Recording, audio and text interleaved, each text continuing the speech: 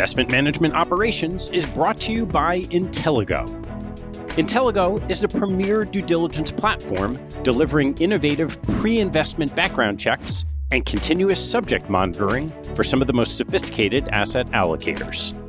Their individual and company background check reports blend the critical discernment of human experts with cutting-edge AI, ensuring you receive the most thorough and rapid insights. Groups like Common Fund, Adams Street Partners, Felicitas Global Partners, and past capital allocators guests Hamilton Lane, AIM 13, and NEPC leverage Intelligo to mitigate risk and enhance their operational due diligence process. Visit Intelligo.ai to learn more.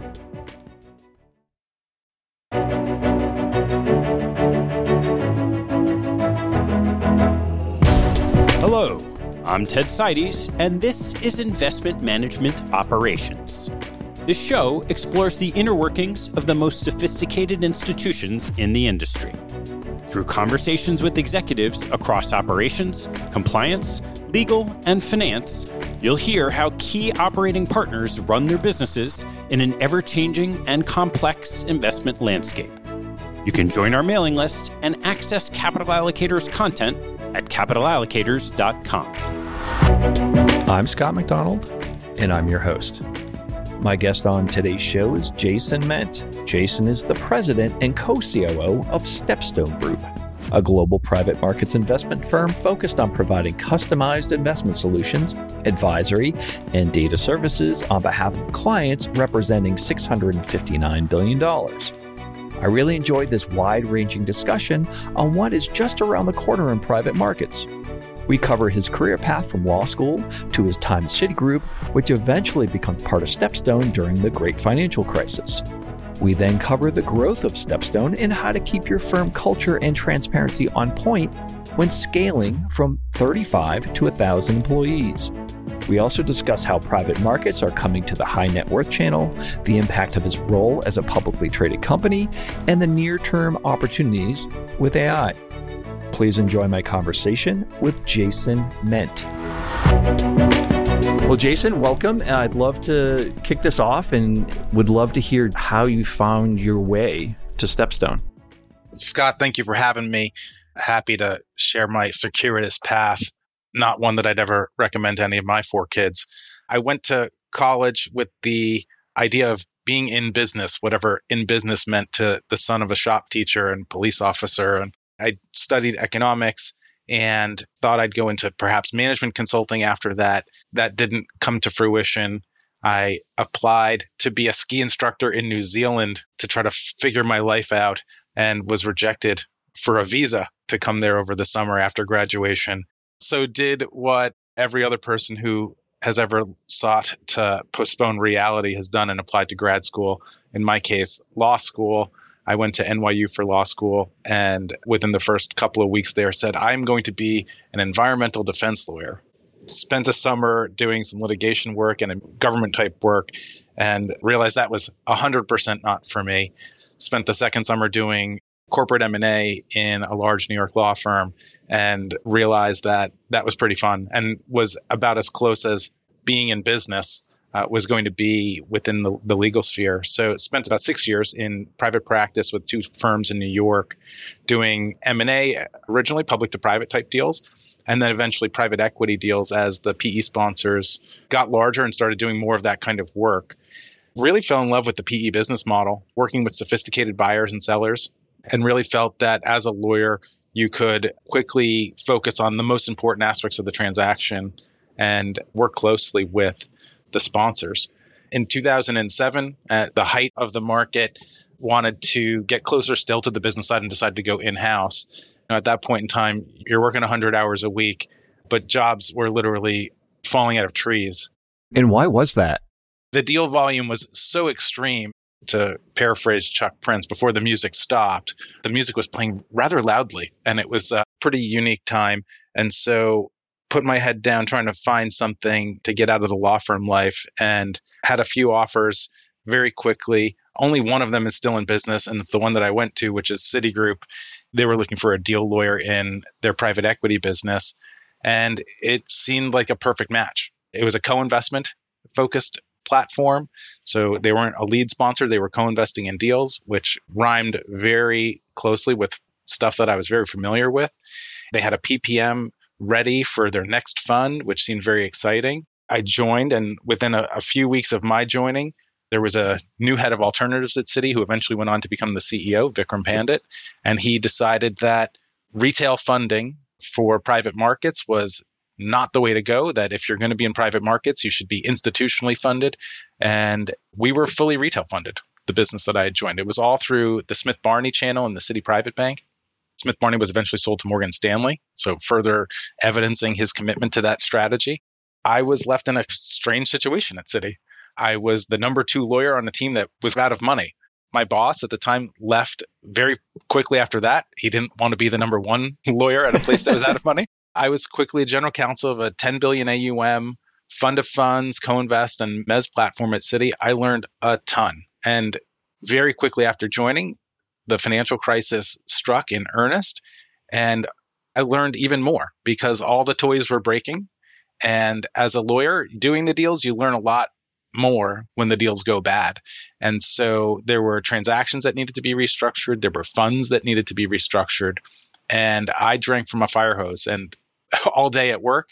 And then I'd come home at night and I'd be reading treatises in bed and just trying to get up to speed on all of these things that I honestly just didn't know much about. It was a stressful period, of course, but it was a very exciting time. And because of the turmoil that Citi was going through, I had the opportunity to expand into a lot of different areas that have served me well over the course of time. Became general counsel of a lead buyout firm that they had bought called Metalmark Capital, and was also the general counsel of their clean technology proprietary capital investment business. They had hoped to seed it and then raise a fund about it.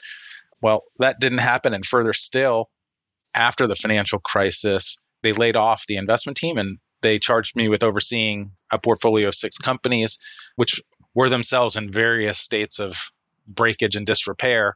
We were able to save a bunch of them, and it was a lot of fun. Yeah, that acceleration through crisis is informative. Yeah, you live a couple days every day, you do it.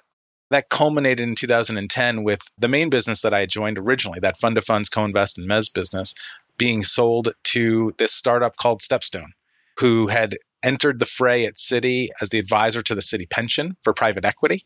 So they were deemed a safe pair of hands. And 15 of us from Citi joined StepStone in late 2010 when the deal closed and brought over management of the vast majority of our remaining funds. And that really served as the jumping off point within StepStone. We were employees 35 to 50 of the firm at that point in time. StepStone was still a relatively unknown platform, had been founded in 2007 by a collection of folks from PCG, Pacific Corporate Group, which had been one of the real innovators in the what's now called the solutions space, but let's call it the managed account and fund of funds space. We've been off to the races since then. And so did you create the New York office with that transaction? They had opened a 1-person New York office right before the transaction because of the Citi pension. That was staffed by the person who was a CFO of StepStone, who had been the CFO of our business at Citi. He actually quit our business at Citi, joined StepStone. 6 months later, he was across the table from me negotiating the deal to bring us over. So the person who I had spent 2.5 years sitting next door to and going to lunch probably 3 out of the 5 days a week was suddenly my counterparty across the table. So he opened a 1-person office, 15 of us joined. We opened what became our first real office here in New York in late 2010. And with M&A transactions like this, it usually sounds great from the banker's perspective, but it seems like you guys are in a unique position where it actually worked out really well. Any insights for people on that? It's been something we've done well over the years. We've got a very strong track record of bringing in strong, senior, experienced teams to lead a new initiative for us and then building around that kernel. When we're thinking about M&A, the first question is, what are we trying to solve for? What kind of skill set are we looking to bring in? What are we looking to accelerate that maybe we're already doing something organically, but acquiring a business can help accelerate it? Second, is M&A the right solution to bring those skills in? Is it easier to hire a person? easier to ask someone on the team to expand their portfolio of responsibilities. Once we get to yes on both of those, and we go out and think about who the teams that have the right capabilities might be, the diligence starts with culture and it ends with culture. There's financial diligence in the middle, but the culture fit is really important. We're in a people business. Until the AI takes over, we're in a people business. And getting that culture right, making sure that people understand the mission statement of the firm and really feel it in their bones is important. Our mission statement is to be the trusted partner of choice. And there's a lot in there once you unpack it. So people who are coming in and thinking transactionally as opposed to in a partnership mindset, that's not going to be a great fit. It has worked well, but it's taken a lot of focus on that issue in specific. And that means we turn down a lot of opportunities that come our way because we don't think the culture fit's going to be right. Is that a function of spending more time with people? Because I think in our industry, it's a marriage, but everyone treats everything like a first date. What does StepStone do differently to get that culture correct? It certainly does take time. And I think our most recent acquisition that we completed in 2021, Greenspring Associates, we had an existing venture growth team. And so getting that culture fit and truly integrating the two teams together was super important. We'd invested with Greenspring for years on behalf of our clients. We've done diligence on them. I've got 60, 70-page investment memos on their platform going back a couple of iterations. And we did spend quite a bit of additional time in the M&A due diligence. One of the managing partners there lives a couple miles down the road from one of our partners. They've known each other socially for years. And so we felt very comfortable, even while doing that diligence and agreeing that deal during COVID. We still spent in-person time, but a lot of Zoom and MS Teams calls. And that was something very new for us. But because we had this long-standing relationship at the team level, we were able to get comfortable. So let's take a step back. I'd love to hear more about StepStone, how big it is, headcount. We often get told we're the largest private markets player you've never heard of. And I think that's a testament to the humility in some ways of the organization and recognizing our role in the solution space. As I said earlier, we were about 35 people when I joined in 2010. We're 1,000 people now globally. The firm was founded in San Diego, California. The second office was in Beijing, China, really trying to demonstrate our commitment to being a global player right from the beginning. With the Citi deal, we formed the first large New York office and opened in London. So it was 4 offices in 2010. We're at 27 offices today globally across the Americas, Europe, Asia, and Australia. From an asset footprint perspective, we're both an advisor and an asset manager. Our total capital responsibility is $660 billion today. And our deployment each year, if I look over the last 3 years, we've averaged about $70 billion per annum across private equity, real estate, infrastructure, and private debt. And that's across primary fund investments, co-investments, and secondary transactions. So I said earlier, we're in the solutions space. We interact with clients in a number of different ways. We can be a data and technology provider with a research database that we make available to clients. We can be your non-discretionary advisor and help an institutional investor pick fund investments. Or we act as an asset manager, whether it could be fund investments, but also co-invest in secondaries in that regard. We organize the vast majority of our capital through single investor managed accounts. It's a fund structure, but it's a single investor behind it. And it could be anything from a family office or endowment or foundation to a pension or sovereign wealth fund, insurance company, and anything I haven't mentioned. And then for some of our strategies, we organize capital in commingled funds. We've got secondary strategies across asset classes, co-invest strategies across asset classes and the like. And we'll organize commingled funds. And that allows investors that perhaps aren't large enough or don't want to write tickets large enough to justify a single investor account to still get the benefits and the power of the StepStone platform as they look to shine a light on the private markets and bring it into their portfolio. Lastly, we work with clients on, we'll call it the after trade. So some clients will do pretty extensive monitoring and reporting across the entirety of their portfolio. Offer that as a standalone service as well. So our goal when we meet with a group is to really fit into their operating model, in whatever way works best for them. So it could be an understaffed institutional investor in a capital city and pick the country. They need operating leverage, and we act in that capacity. Some people are looking to simply fully outsource privates and not really get sophisticated on their own. We can act in that capacity. As I think about how we act for different investors as we move into the wealth channel, that's really right where we are. We're not asking the individual investor, the doctor, the dentist, to really understand private equity or private real estate or infrastructure. What we're asking is for them to trust us to invest that capital on their behalf and give them the exposure that they or their financial advisor has decided that they want in the portfolio. I totally agree that trying to do this business is operationally complex. How do you guys solve for that from a differentiation perspective compared to others in the market? If you line us up against someone who just has a flagship fund every 3 years and it's one strategy, our staffing model looks probably quite a bit different than those kinds of groups. Out of the 1,000 people that work here at StepStone, about 350 or so are investment professionals and 650 are not. And that's probably backward from what a mid-market PE sponsor might look like. That goes to the operational intensivity of the managed account model and this willingness to engage in anything from an advisor to an asset manager to a commingled fund operator. So it does take a degree of flexibility in your DNA and really wanting to be and act like a partner to clients. If someone were to come to StepStone and say, I just like to do deals, I don't ever want to talk to a client, this isn't probably the right platform for them. We as a group are energized by that dialogue with the client and really trying to figure out how we can bring all the tools in our toolkit to their problem and solve their problem. Where do you fit into the whole equation in terms of responsibilities within the organization?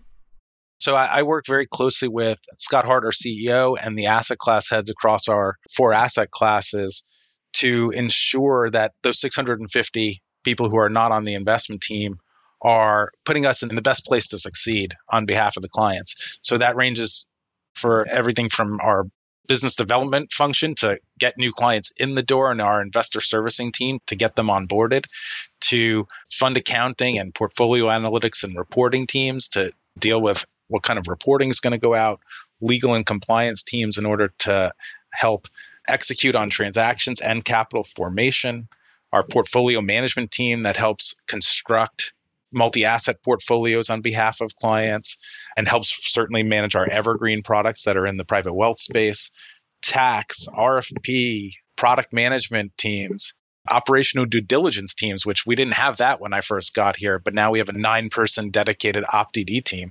internal audit and corporate finance roles that are dealing both just with being able to manage the finances of the firm, but also in 2020 during COVID, we took the company public. And so that's been an entire other area where we've had to grow the non-investment team staffing to be able to deal with that. That shifts the headcount model dramatically, I would think.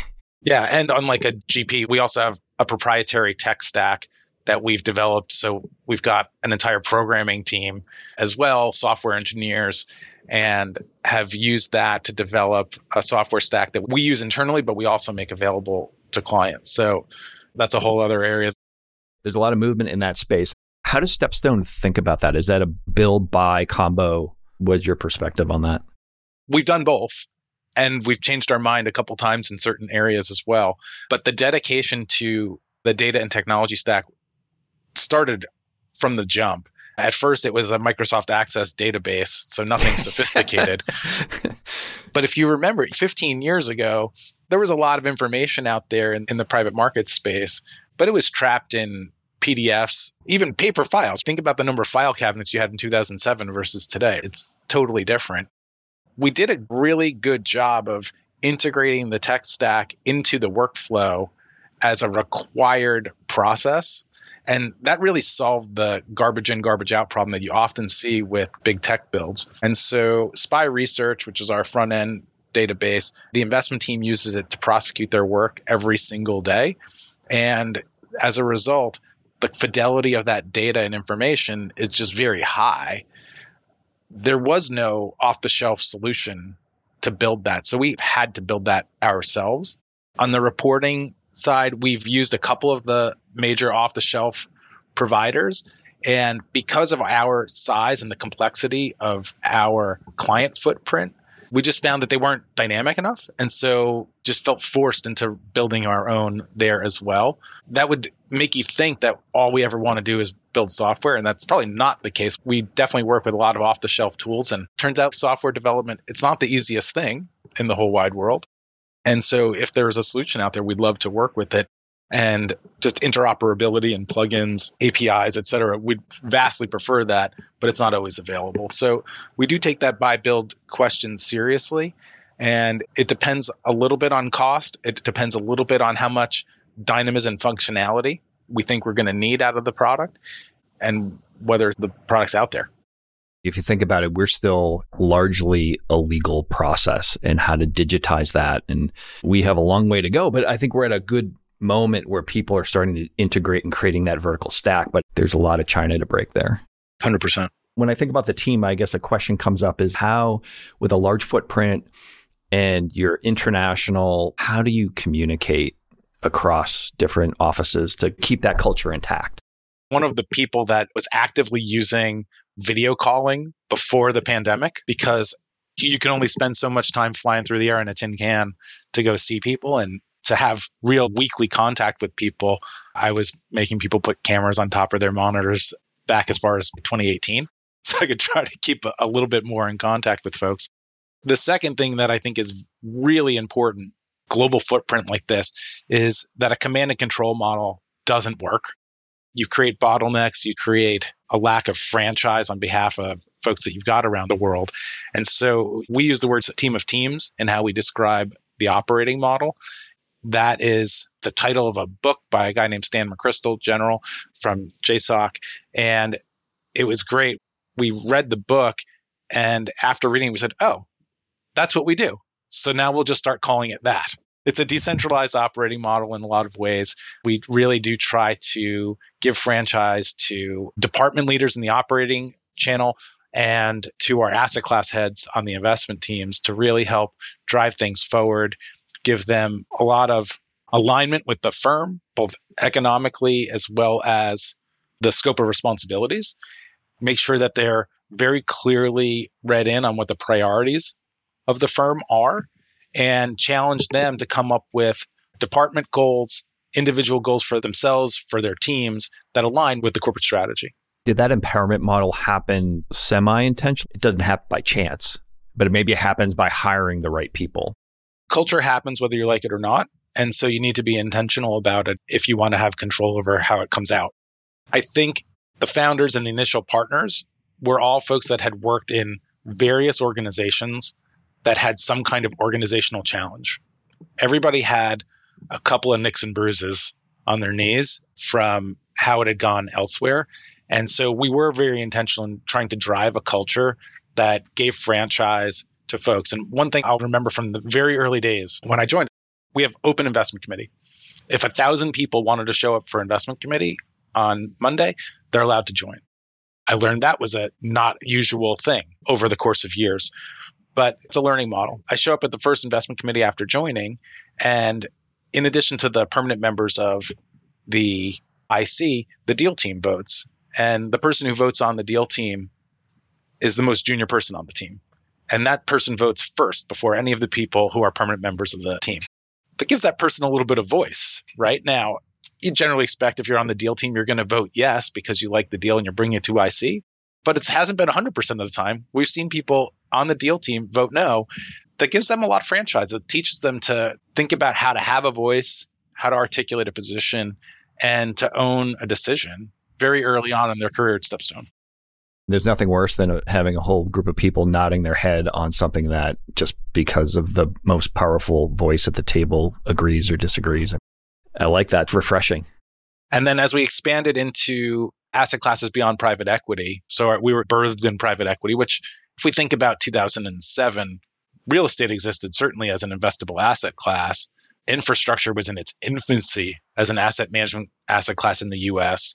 Private debt was really birthed out of the financial crisis. And so as we expanded, we didn't just repurpose somebody on the team and say, hey, you worked on a midstream PE deal once. Now you're our infrastructure partner. We went out and found people who had spent their career in these areas, maybe not at an asset manager, maybe in a different capacity. And as we brought those folks in, you almost had to have some deference to not only their investment acumen, but give them the franchise to build a business focused on people at LPs that you might not know. We never spoke to the head of credit at Pick Your Public Pension because we had no real reason to. We were selling private equity. They had these relationships. The culture was intentional, and then the operating model reinforced it, and it became a pro-cyclical loop.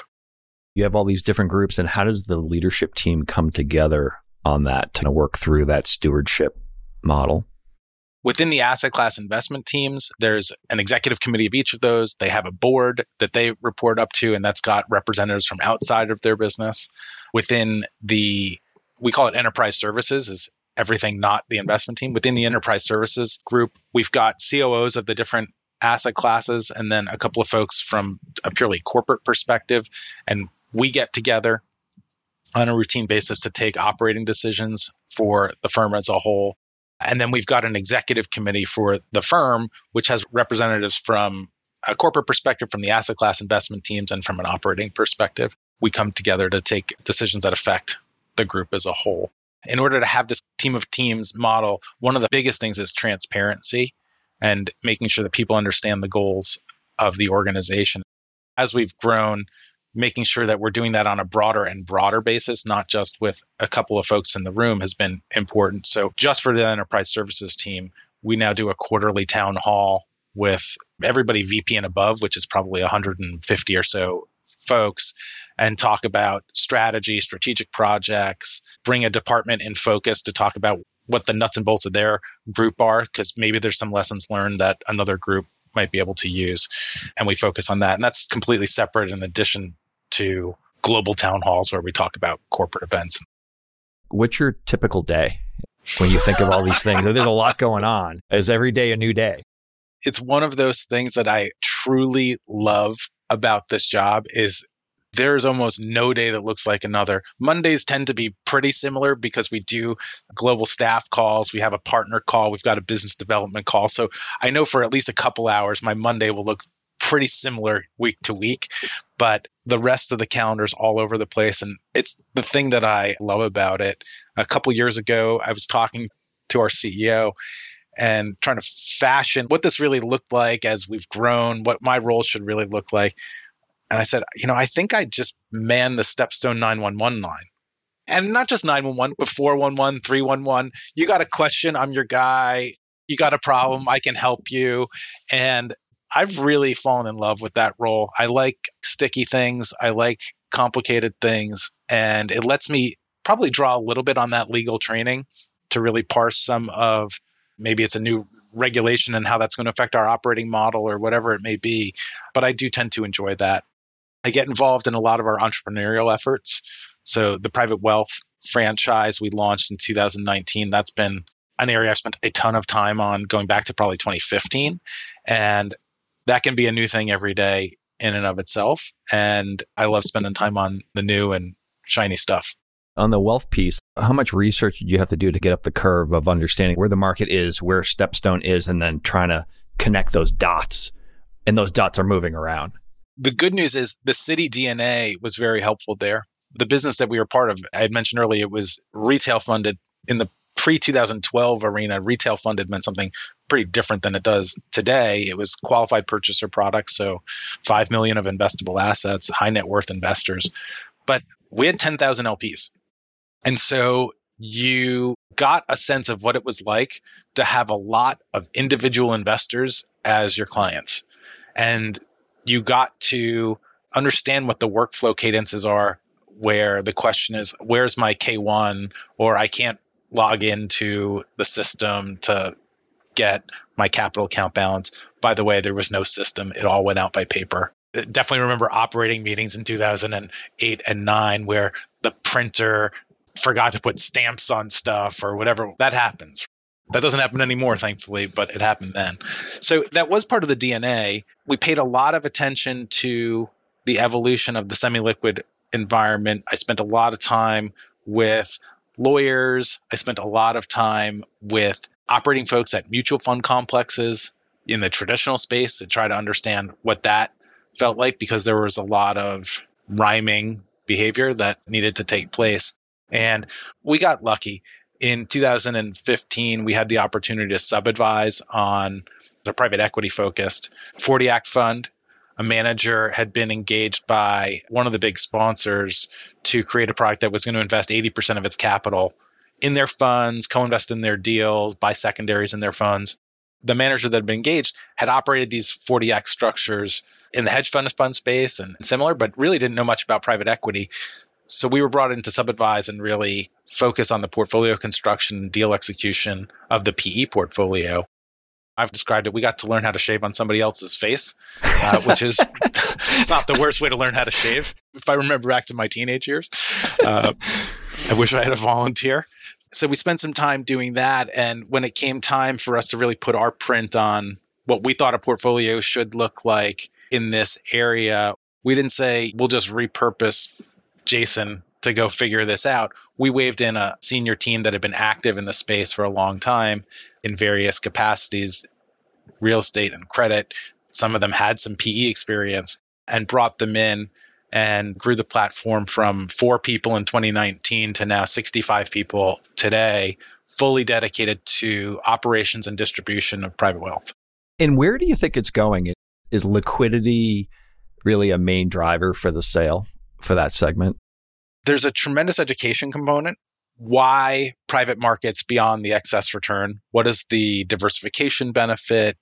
What does liquidity mean in the private markets? What does illiquidity risk mean for individuals? But I think that the need for the reality and the perception of liquidity to be able to be successful in the private wealth space is driving a seismic shift in how the sponsor community and the solutions providers are generally thinking about portfolio construction, legal structures, and the like, because I do think this idea of enhanced liquidity within private markets is here to stay.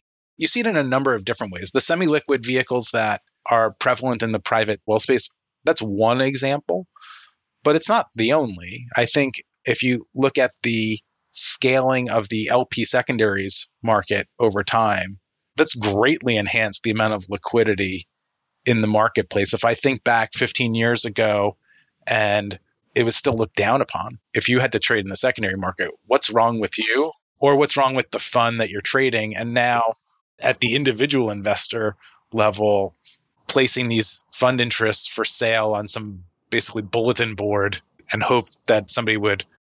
Now it's just such a deeper market, and people are actively managing their private markets exposure as investors, whether it be the individual investor or large institutions. So I think that secondary market is a big piece of it as well. And it's driving a convergence. This need for liquidity is driving a convergence in structures, but also, again, in I think how people are starting to think about their exposure to privates. It used to be, I could have my 60-40 portfolio, and then I've got a privates allocation. And more, we're talking to folks, and this ranges from the individual up to the institutional, where they're thinking about their equity exposure and their credit exposure. And some of that equity exposure should be private, and some of that credit exposure should be private. And they're just thinking about it on a continuum of risk return. Really thinking about the wealth channel and the liquidity component, and a lot of people who want to invest, but they don't want to tie up their own cash liquidity. So looking at the IRA sector, do you envision companies spinning up their own trust companies in order to manage that? I think that it probably stays in a structure that looks generally like today's market structure for the next while. I think people generally prefer to have their IRA sitting next to their brokerage account and being able to see them both together. So I think that is probably here to stay for a bit. I think that GPs trying to stand up their own dedicated wealth management platform to distribute product and kind of vertically integrate, so to speak, I think that that's a little bit challenged. They'd probably prefer to just be open architecture and distribute to all of them rather than have a captive. So I think that probably stays relatively static for the next bit. I think you are seeing the roll up of the RIAs into larger platforms that deserve a seat at the table in driving how these conversations should go has been an interesting development over the last 10 years or so, as you've seen, in some cases, private equity help roll them up, but in some cases, them doing it independently. That's definitely a trend, and I think that's likely to continue. On a related note, whenever you would work with a multifamily office or the person managed the account would always think of private equity investing as a traded away. We're going to access the wealth channel. How are they going to get compensated for that? And in order to enable that transaction instead of being a barrier. When we decided to embark on this private wealth journey, we said we need to sand off the rough edges for all the stakeholders. And those stakeholders, one of them is the individual investor. Being able to commit once and not have drawdowns, that's really powerful. For that IRA investor that you mentioned, making sure that the structure blocks UBTI so that they don't suddenly have some weird tax effect. We've solved for that. If we fast forward further, moving away from the subdoc to a ticker and being able to buy with a ticker, we've now solved that for 2 of the 3 fund families that we're managing in the wealth channel. You mentioned an important thing, which is how do you deal with the financial advisor, the RIA? How do you make it easier for them? And one of the things is ensuring that the reporting shows up on their custodial account, because we learned an interesting thing. When you're taking subscriptions in monthly on one of these products, they wire the cash to you and it settles some days later. Well, for the period of time between when that cash has left the account and when it shows up in their custodial account, that RIA or that FA, she or he is not getting paid their wrap fee or whatever it is for that period of time. So moving to the ticker for us and daily subscriptions, it actually put more money in the pocket of the advisor because they didn't lose the 10 days or whatever it might be of fees. It's tricky because at the end of the day, we're in the commercial business and you want to have everyone get compensated fairly. But at the end of the day, you still want your net return to be seen in good light and people walk away with a good feeling about the brand. Absolutely. The experience for all of those stakeholders is important. If the FA is not having a good experience, the FA is not going to try to talk their client into the exposure. If the client's not having a good experience, they're going to tell the FA that they want to dump the position. So it's got to work for everybody. And the returns are table stakes.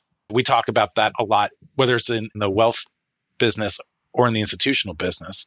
People want more than IRR for their fees now. And the table stakes are returns. You mentioned the ticker, and I don't want to lose track of that. Tell me more about that. The semi-liquid structures that are generally out there, in the credit space, you'll see the private BDCs. In the real estate space, you'll see the REITs. In a couple of strategies, historically, we've seen a little bit in credit and a little bit in real estate. You've also seen something called an interval fund. Those interval funds take daily subscription via a mutual fund ticker. And the PE-centric strategies shied away from those interval funds for a couple of different structural reasons and instead opted for something called a tender fund. And it's the cousin of the interval fund. A closed-end 40 Act registered fund. It's permanently offered, so you can take subscriptions in perpetuity. It still tenders typically 5% per quarter to offer liquidity back to investors. But because of the monthly subdoc process, that's a pretty material difference between the interval fund and the tender fund. What we were able to do is navigate both with the legal community as well as the regulator, as well as the administrator community, and convince everyone that it looks like a duck, it quacks like a duck, so can't we just say it should totally work like a duck? And we were able to get a ticker assigned to our flagship private markets. It covers all strategies, but 75% of the portfolio is in PE. And so it became the first sizable PE-centric private markets semi-liquid fund to go out with a ticker. And that happened in the summer of last year after several years of operating history. And it's been a game changer from a user experience perspective for the individual investor, for the FA, and for us, as now we see flows coming in on a daily basis rather than monthly basis, it gives us quite a bit more visibility from managing that cash and being able to invest the capital quickly. It's a game changer. Kudos to the amount of earth you probably moved to make that happen. And I have one question around education. So there's education to the end investor, but I would say the education to the FA is probably just as important, if not more. 100%. And that's certainly where it starts. You start at central, the wholesalers and the diligence team, and making sure getting them comfortable on what these structures look like, what the asset class exposures look like. It then moves on to an education process with the FAs out there in the branches and giving them the materials to educate the end client directly. And going back to that mission statement of being that trusted partner of choice, letting them know that you are there for them if they need somebody to talk to their individual client. You need to be staffed for that. And that's why we have a 65-person team, because this is a lot of individual conversations, and it could be individual with the FAs, it could be groups of clients together, but you need to be prepared for that sales motion, which is just fundamentally different than an institutional sales motion. Is it more akin to the mutual fund wholesaling model? Yeah, absolutely. And what we really wanted to make sure was that it's completely analogous to that in so many ways, but you needed to do it with a team that actually understood private markets, because otherwise your sales team was going to be as uneducated about the product as that FA was, and really probably fall back on their laurels and rely on conventional wisdom rather than real information and insight. Did that change the whole governance model for compliance, kicking off more of a heavy duty broker-dealer overlay? Yes, we do have that broker-dealer overlay. We outsource the broker-dealer function, as I think a lot of private markets folks do, and it introduces another compliance regime that we need to comply with as it relates to the individuals and training and monitoring of the individual's behavior, but also the creation of marketing materials and everything else. There's a whole second process that we need to go through on everything we create for that channel. I want to shift a little bit because you guys are now a public company and you just had an earnings call the other day. And I'd love to get your thoughts on the before, after. What's it like? What we said to ourselves when we embarked on this process, and we did it for a number of reasons, mission statement was we wanted to make sure that for 95% of the folks that work at StepStone, this was a non-event in terms of their day-to-day. We want people focused on the clients, focused on the investments, and making sure that on the operating team, operational excellence was still the first, second, and third priority. And we take the temperature from time to time just to make sure we're still delivering on that mission. And I think we have. For a select group of us, we said our lives are about to change a lot from a day-to-day operating perspective. And I said every day is different. Well, there's about 2 weeks every quarter that are not very different. That's the prep and earnings week. Board cadence is much more rigid than it was before. There is a process that is much more rigorous on the finance team than it was when we were a private company and fully employee owned. And the legal and compliance function has grown quite a bit. The internal controls audit function has grown. That all is quite a bit different.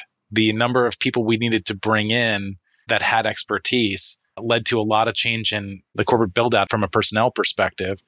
And what we did, again, similar to when we embarked from PE into real estate or infra or private debt, is we didn't just say, hey, Jason, you're a lawyer. How about you're the GC of a public company now, even though you don't know much about securities law? We brought in a senior chief legal officer. We brought in a chief accounting officer who had public company experience to supplement our finance function. We brought in an FP&A person who came from the research community. We brought in a head of corporate IR who came from that function. And it felt very much like the same playbook we had played on the investment team build-outs, but it was purely on the operating front. And it's been a great experience overall. We've learned a ton about how the business operates in a way that we never would have if left to continue to operate the company as a private company in a time period where the secular tailwinds behind the business have blown quite strongly. And so revenue growth solved all kinds of operating problems. Going into a public environment, that's not good enough. And so it really forces us to enhance our game. And that's been fun. It's been fun to learn more about the business that you work in every day. How hard was it actually to turn over the legal keys to somebody else after being in that seat for a long time? I was reluctant on the way into being a lawyer and gleeful on the way out. I've said to folks before, I retired my bar in 2019, and Jennifer Ishiguro is our chief legal officer. I said to her, this is the happiest day of my life. It's the first day my parents were ever proud of what I did for a living. Was retiring that bar registration. Not a problem at all for me. I had a good model, to be honest, Scott, which was when I joined the firm, one of the three founding partners, Jose Fernandez, he was the general counsel and chief compliance officer. And I asked that question to him. I said, Jose, are you really going to give me bandwidth to operate as the GC here? Or are you just going to want to second chair me on every single thing I do? And the smile on his face was from ear to ear. And he just said, you've got the keys. Go for it. I could not be happier. So I'd seen it work, and I was happy to put it in play again. You guys have done a lot of innovation. I'd love to just kick around any other things that on trends in the private markets that we haven't hit on. I've mentioned the data and tech stack. I think that there's a lot of action in that space. 15 and 20 years ago, you could sit around and as people were deciding what fund to invest with, they would talk about the principle of the fund. It's like, that person, they're a moneymaker. I'm going to invest in that fund. Our diligence process doesn't go into the qualitative, is that person a moneymaker? It's a very data intensive and analytical process. And harnessing all of that and really helping to drive transparency into the diligence process and the monitoring process, I think it's really important. It fuels a couple of different things. I think it did help fuel the move into private wealth for a lot of folks. The fact that you can learn something about this now and not feel like it's quite as opaque. I think it's really important in heavily regulated LP end markets like insurance. They need to think about a lot of risk reporting and reg cap type issues. So I think it's important there. So I think the developments there are very interesting. And to your point earlier around the liquidity requirements of some of these markets, through our investment in data technology, we've developed a tool called the Daily Valuation Engine. And it telegraphs the path here a little bit in terms of what it does, but it's able to calculate what we think the GP would mark the portfolio at on any given day. And we've got that really humming across the strategies that are in our private wealth solutions. And that's why we're able to do the ticker, for instance. But institutional investors have use cases for this also. So if you think about a for-profit corporate pension and they need to know where the marks are going to be as they close their books for their 1231 audit, well, that PE or real estate or infra fund, that's not coming for 90 or 100 days after 1231. It's huge. Not to share the ingredients on the can of Coke, but is that really like a beta assessment and proxying on what that portfolio is? In essence, you're looking at the capital activity that's going on in the underlying portfolio, looking at the composition of it, and then figuring out how it is correlated to some type of public index. It took a lot of trial and error, obviously, to find which indices to line them up against and what the correlation levels were historically, and when they tend to blow out a little bit. To do that, though, it just takes a lot of data. And because of the amount of deployment we do on an annual basis and the portfolio size that we're monitoring, we're blessed with data. So that's an internal tool, and then can clients also access it? We've made it available, the outputs, they're not running the Python, but we make the outputs available to clients as well if they're interested, for sure. And what type of client is looking for that, if you could generalize? It's varied. I mentioned corporate pensions. Some of them think that there's a use case there. It helps them a bit. The wealth channel obviously are very interested in it. Some asset managers as well tend to like it. It lines up well with how they think about their public exposure. When we post the results on our LinkedIn, that one gets a lot of likes.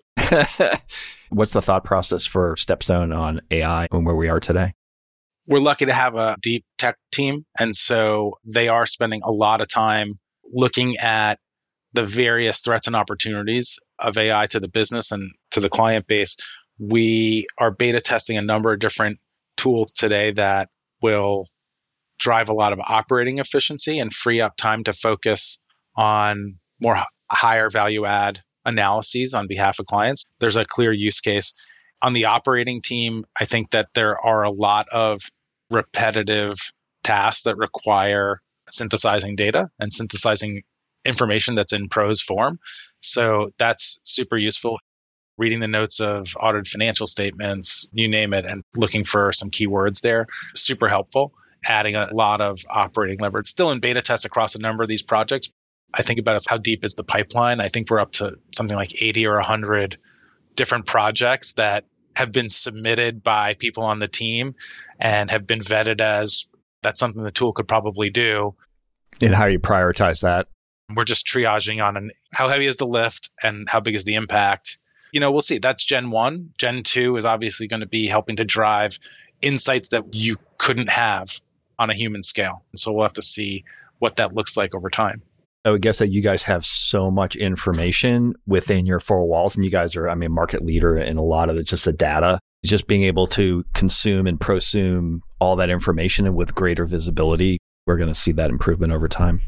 I'd love to close out. We close with two questions. So the first question is, any advice that you would give to an emerging manager? Think like a partner, act with transparency, and be a fiduciary. I think if you do those three things as an emerging manager, you're going to be in good stead. The Ted Lasso version of it is doing the right thing can never be the wrong thing. And what do you mean by thinking like a partner? If your operating model is going to be, I'm going to sell you my fund, and then I will see you at the annual meeting, and those are the only two times we're ever going to talk, that is not a partner. We call these things general partner and limited partner, and I think giving some real weight to those words is important. And so having a dialogue during the course of the engagement is really powerful. You're going to learn things about what your client's needs are, and maybe that's going to inform your strategy. Maybe that's going to inform the terms of your fund. Maybe that's going to inform how you report out to your LP and not simply rely on what did they negotiate for in their side letter, but actually think about how do you solve their problem. And this is an industry where re-up rates are pretty strong, generally, if performance is good, but they can always be better. And by thinking like a partner, I think GPs will see the benefit of that. That's great. And then the last question I have is, what piece of material, book, article, Twitter account, anything that you recommend to people in industry?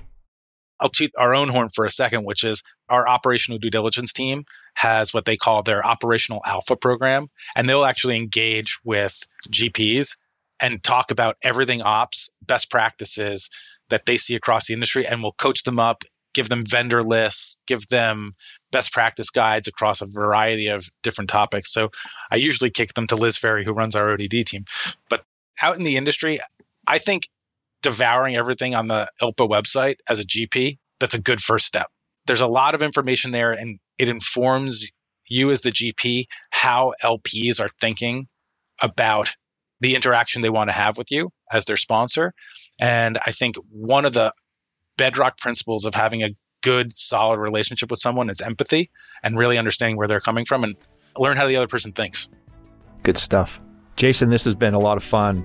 I've learned a lot, and thanks for your time. Scott, thank you for yours. Really appreciate you having me on. Thanks for listening to the show. If you like what you heard, hop on our website at capitalallocators.com, where you can access past shows, join our mailing list, and sign up for premium content. Have a good one, and see you next time.